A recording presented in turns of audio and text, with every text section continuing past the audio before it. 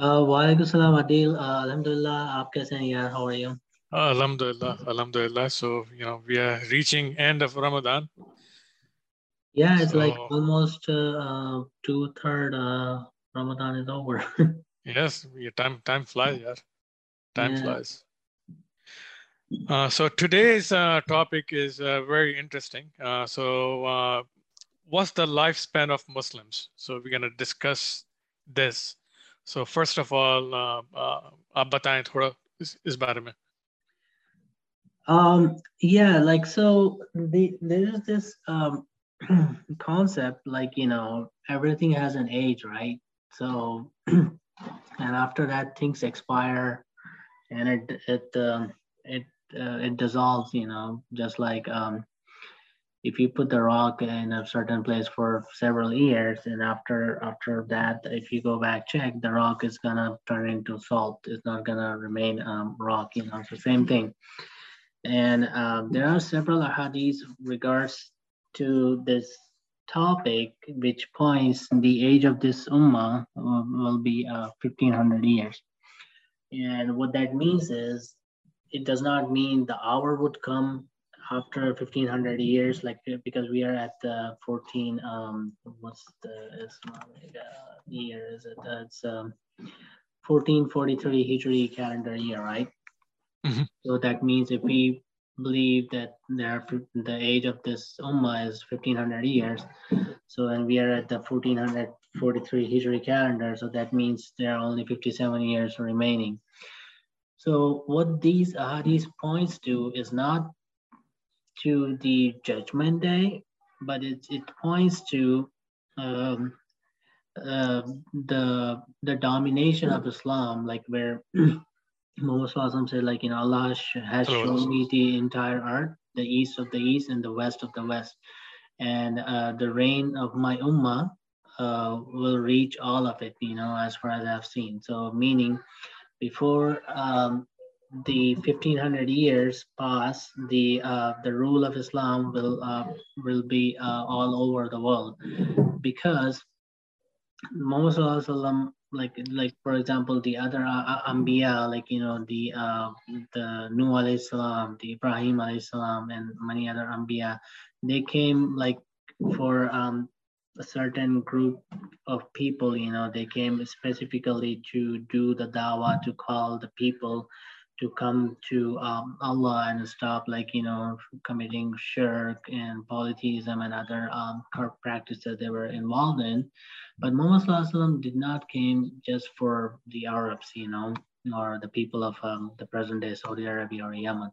Muhammad came for the all of mankind. He is the Khatim al-Anbiya, the last of the prophet.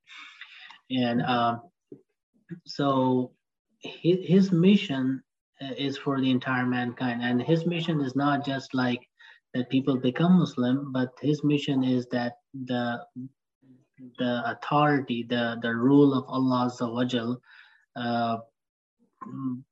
will be put in place, so a man can remain a Christian or a Jew or a Hindu or a Buddhist, whatever, but he will have to submit to Islam as an authority, meaning he can pay a jizya, he can pay like a protective tax if he is capable. Like, if he's not capable, if he's like poor, he don't have to pay, but the Islamic Khilafah will take care of him. But if he is capable, then he will have to pay a protective tax, for which the Khilafah will be responsible for his safety and for his protection, of his well-being, and for his family as well.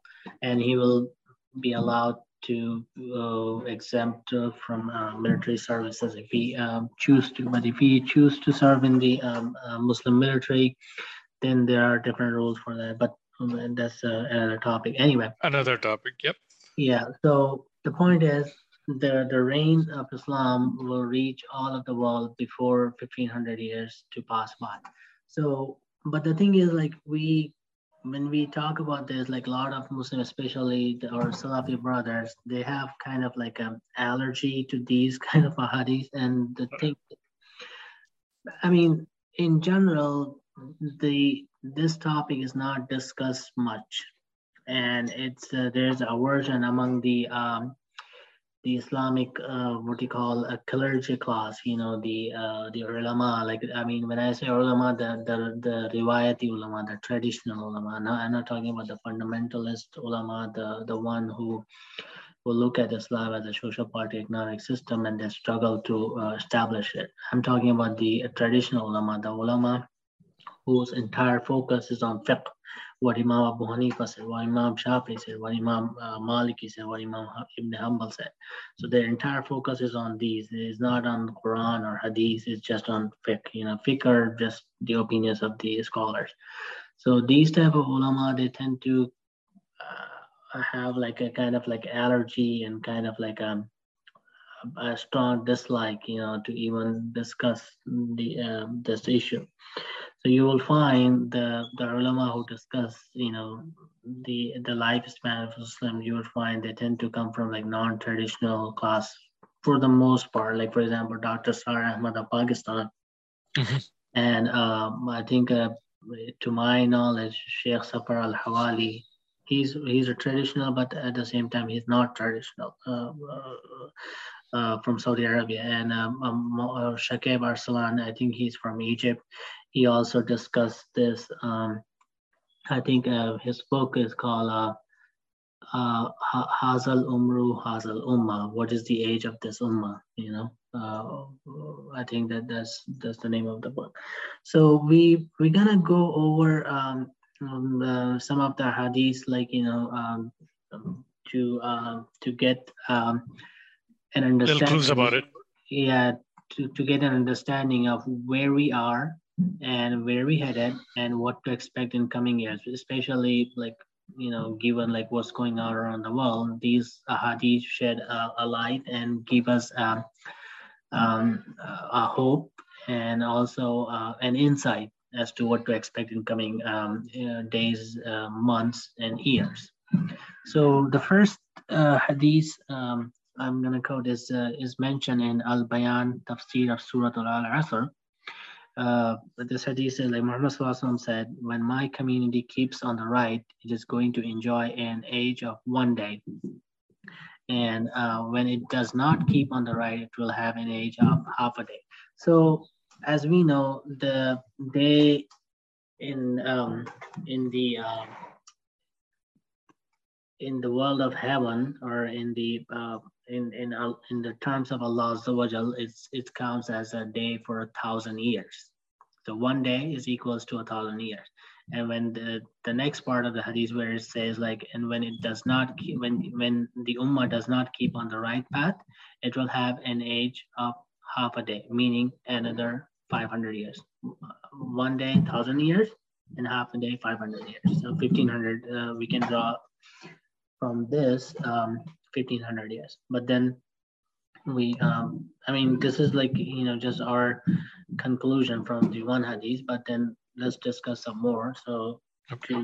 to prove that is the case, we are not just like making an assumption or calculation based on just one hadith, right? Okay. So the next hadith is in mentioned in Al-Munawī. He cited in Fayd al-Qadīr from Shaykh Muhyī al-Dīn ibn al-Arabī. He mentioned in another version, the Prophet ﷺ said, if my community keeps on the right, it is going to enjoy an age of one day. And if it becomes corrupt, it will have an age of half a day. So the scholar said regarding these hadiths, thus the Islamic community of the right way, meaning the Muslims who are on the right path, would flourish for 1,000 years. And then the Muslim community will be in decline for another 500 years. So for the first millennium, the Islamic civilization, the Muslims were favored by Allah with an advancement unparalleled before or after. Muslims were at the forefront of not only religious development, but also were the world's leading researchers, physicians, chemists, astronomers, botanists, philosophers, and architects. Muslims were the shining lights that illuminated Europe and touched off the Renaissance. So after its first millennium, a gradual yet definite decline began within the Ummah, which has continued until our present time. As the Muslims have wandered away from the way of the Prophet and Allah's heavenly message of Islam, the divine blessings and support have similarly diminished. Miraculously, the Prophet ﷺ predicted that this process would take 1,000 years, and it came to pass. The second prediction in this hadith is that the Ummah will continue further for another 500 more years in decline. Thus, according to this understanding of this hadith, Allah has granted the Ummah a lifespan of 1,500 years, and Allah knows best.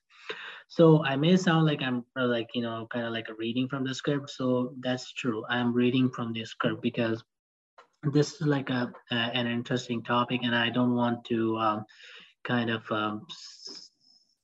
say something from the memory. So if I do that, then there will be like a chance of making an error, and I don't want to do that, especially on such a sensitive important topic. Yeah, so I'm just gonna read a few more paragraphs, so bear with me. So if I sound dry, so I apologize in advance. So the next is this prediction of a 1,500-year lifespan is also in keeping with the recent appearance of the signs of the last days. These signs have not appeared in their totality until lately. Even a cursory examination of these signs shows their present-day fulfillment as foretold by Prophet Muhammad over 1,400 years ago.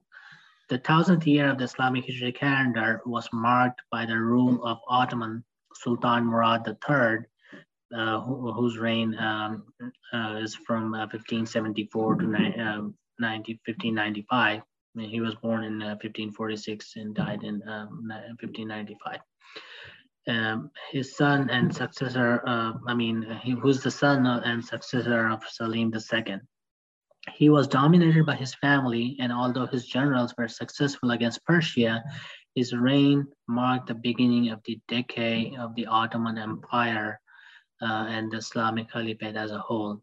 The life of my community will not exceed 1,500 years. As-Suyuti, al-Kashf, and Mujawazat Hazihi al-Ummah, al-Alf, As-Suyuti, al-Hawi Lil-Fatawi.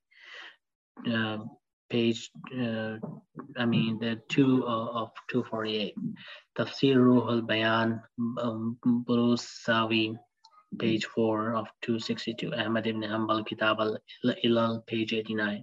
The life of this community will exceed 1,000 years, yet be limited to 1,500 years. Al-Barzanji, al-Isha'ah, li-ashrat al-Sa'ah, page 299. That's the reference of the book. The Al-Barzanji, al-Isha'ah, li-ashrat al-Sa'ah. When the Muslims reached the 1000th year, they thought they were nearing the end because of these ahadith, which indicated we will have half the time the Jewish nation had. But Imam As-Suyuti, the Mujaddid of the 9th Islamic century, the concept is based on the following prophetic tradition, hadith.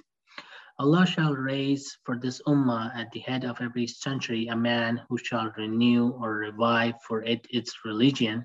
Hadith is recorded in Abu Dawud. Was alive during these times. He wrote a fatwa, legal ruling, in which he said it was supposed to be 1,000 years, but there's a dua of Rasulullah sallallahu alaihi wasallam, which he supplicates Allah to give his ummah another half a day. And the companions asked the Prophet, how long is half a day? And he answered 500 years. So the Imam said, the life of this ummah is 1,500 years. Imam As-Suyuti mentions in his book Risalah Al-Kashf in Mujawazat Hazihi al-Ummah, al-Alf, or treatise on revealing of the proceeding of this nation beyond the 1,000. On page 206 about the advent of the Mahdi, that from what the narrations reveal is that the age of this ummah extends beyond 1,000, but it does not exceed in increase another 500 in actuality beyond this 1,000. The Prophet Muhammad said, Allah will not fail to detain this community for less than half a day, meaning 500 years. And this hadith is recorded in Abu Dawud. The Prophet Muhammad said, I hope my community will not fail to maintain their position in the sight of their Lord if he delays them half a day. Sa'ad was asked, how long is half a day, O Rasulullah? He said, it is 500 years. Hadith recorded in Abu Dawud.